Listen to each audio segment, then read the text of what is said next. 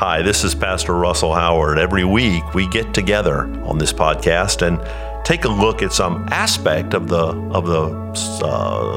Word of God that we looked at in our Sunday morning message. I'm so glad you're with us, as once again, this is Beyond the Notes.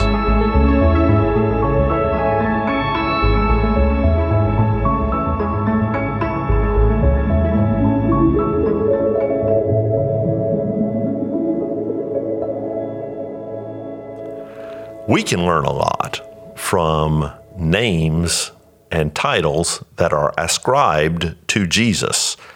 So-called messianic titles are a fascinating study in and of themselves. And in this passage, the passage that we dealt with last Sunday in the Word of God, John 4:27 through 42, It's the follow-on to Jesus' conversation with the woman at the well. We talked about that some last week. This passage deals with the other inhabitants of the Samaritan village of Sychar, who now are in response to the woman's testimony, are now coming out to the well, about a half mile. The location of the ancient village of Sychar and the location of this very well, which is a underground artesian spring, is well attested by local tradition and biblical scholarship going all the way back. You can visit this today if you're traveling in the Holy Land. At any rate, about a half mile outside of town, and the Samaritan inhabitants of the village, at least many of them, have responded to this woman's testimony as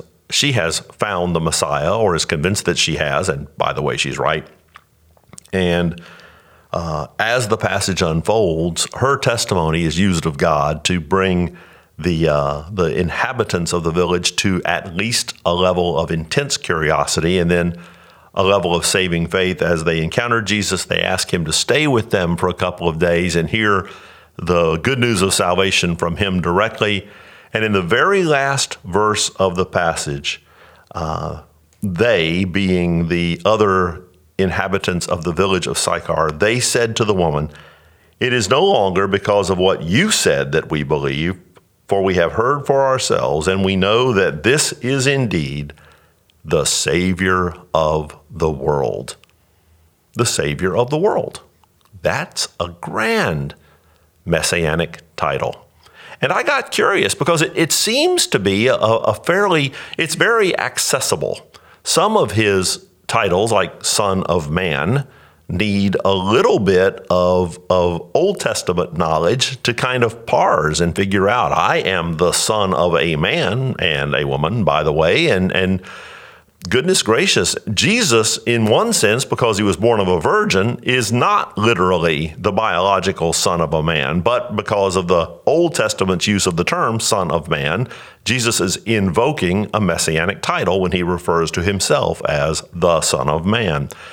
Others, the Lion of the tribe of Judah. Well, yes, he absolutely is, but you've got to understand a bit about promises made to Judah all the way back in the book of Genesis to understand the reference to the Lion of the tribe of Judah. So in contrast to those other more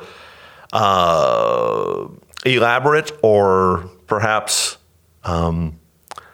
less obvious messianic titles, Savior of the world just means what it says in a super straightforward way. So I thought, I wonder how common that messianic title really is in Scripture. And I've got to tell you, I expected to find it fairly frequently. I sat down and did a little bit of computer searching and found out the term Savior of the world is used exactly one additional time in the whole Bible.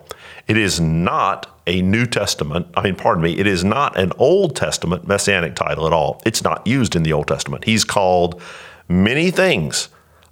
Even in the Gospel of John, when John the Baptist first sees him publicly, he refers to him as the Lamb of God who takes away the sins of the world. But that's not Savior of the world. It's different words. It's not the same title. But there's one other time the title does get used, and I found this fascinating.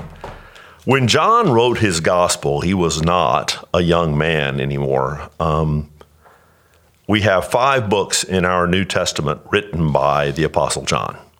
We have the Gospel of John and 1 John, 2 John, 3 John, and the book of Revelation.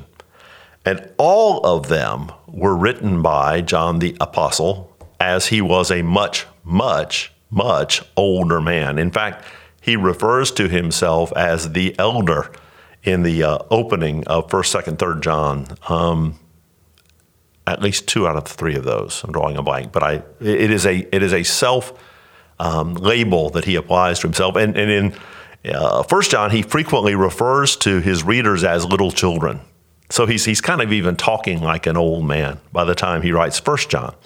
Most scholars believe that the Gospel of John is the first of his 5 books, but also that the Gospel of John is written much later than the other 3 Gospels.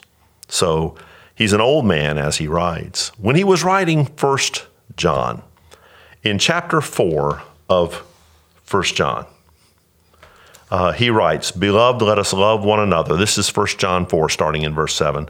"Beloved, let us love one another, for love is from God. And whosoever loves has been born of God and knows God.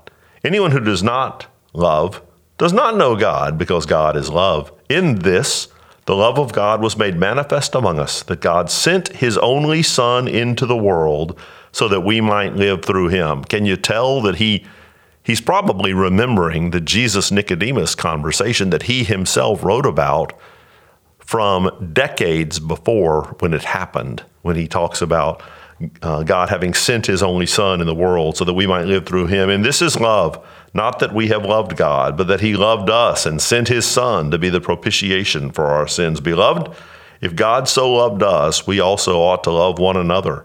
No one has ever seen God. If we love one another, God abides in us, and his love is perfected in us. Now, verse 13, "By this we know that we abide in him, and he in us, because he has given us his Spirit. And we have seen and testified that the Father has sent his Son to be the Savior of the world." That is the second time, and the only other time this title for Jesus occurs in Scripture.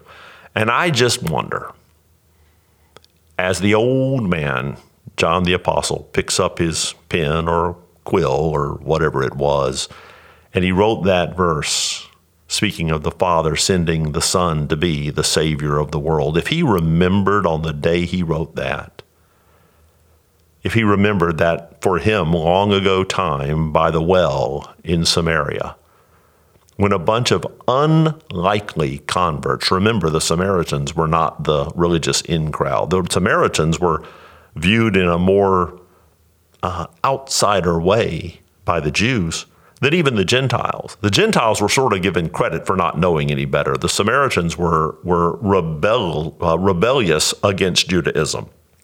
The Gentiles were merely ignorant. They hated the Samaritans.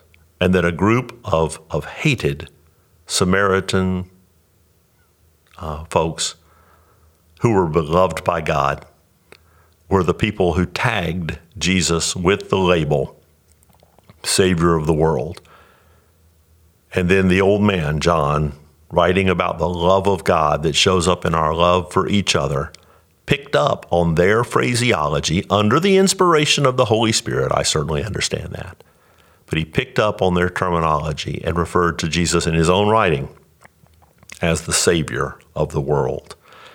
You know, what that means for us today is that your friend or neighbor who's sinned and done some bad stuff has not sinned beyond the boundaries of Jesus' redemption.